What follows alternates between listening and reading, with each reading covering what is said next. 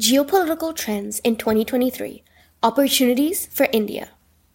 In conversation with Harsh Pant, Professor of International Relations, King's College London, and Vice President, Studies and Foreign Policy, Observer Research Foundation.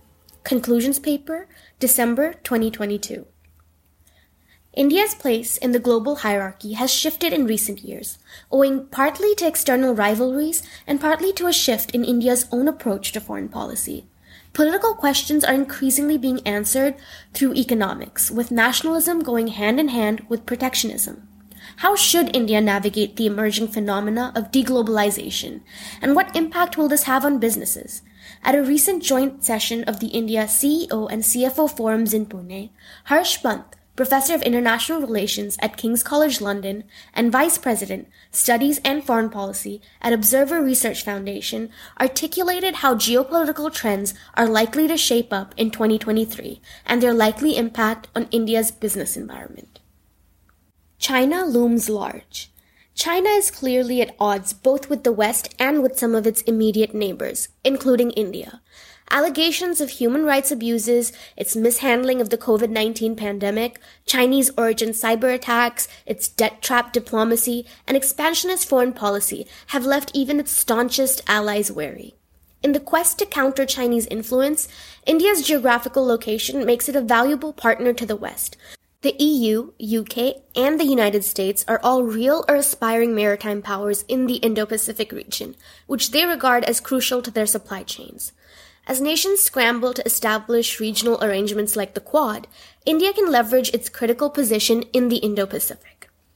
At the same time, most countries, including India, have deep, perhaps intractable economic ties with China. The risks of overdependence on China became apparent during the pandemic, particularly in the pharmaceutical sector, where India depended on imports of Chinese APIs. India also imports a range of intermediate goods from China, including for the automotive sector. Still, excluding China entirely from supply chains is infeasible, and any drastic action would only hurt India's interests in the short term. Thus, any economic decoupling must be a long-term goal rather than something to execute immediately. The fallout of the Ukraine war. India's historical ties with the Soviet Union have left it with little choice but to have friendly relations with the USSR's direct successor, the Russian Federation. Despite significantly reducing its dependence since the 1990s, and even with the recent push towards self-sufficiency, India still relies heavily on Russia's defense manufacturing capabilities.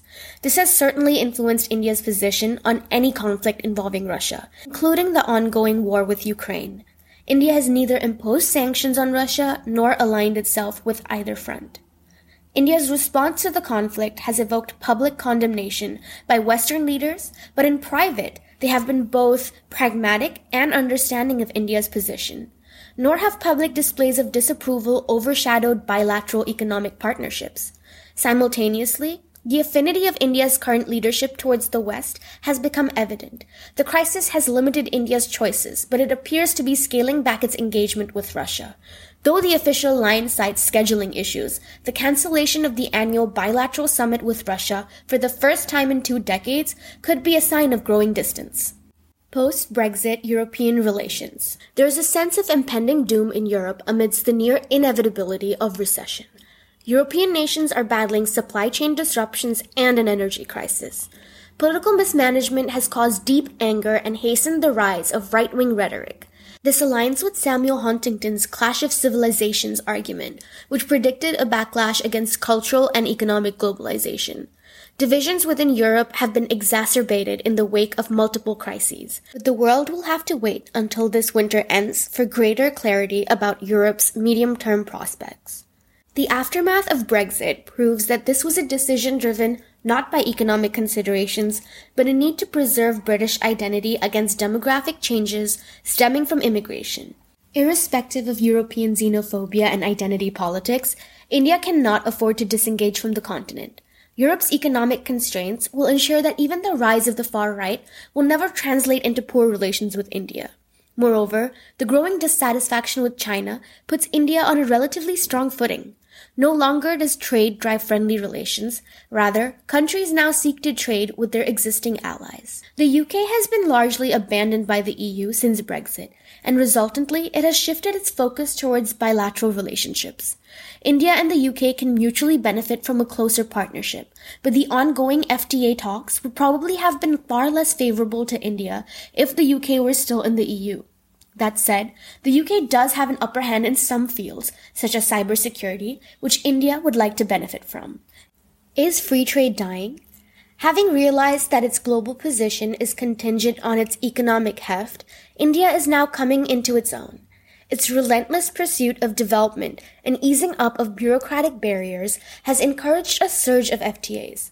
However, with protectionism on the rise globally, India continues to pursue its long-term goal of self-sufficiency in key sectors.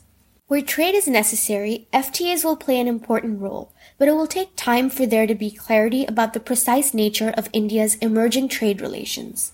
The COVID-19 crisis and recent geopolitical factors have raised questions about whether global institutional frameworks are collapsing.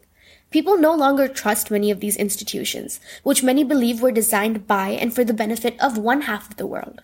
China's rise stands in direct contradiction to the WTO's founding principles, which predicted liberalization and democratization would follow from free trade. Ad hoc trade deals are on the rise, pointing to the view that the future lies more in bilateral and regional relationships than in multilateral ones. Consequently, geopolitics will become more fundamental to business planning as organizations look to navigate a shifting global trade and foreign policy landscape.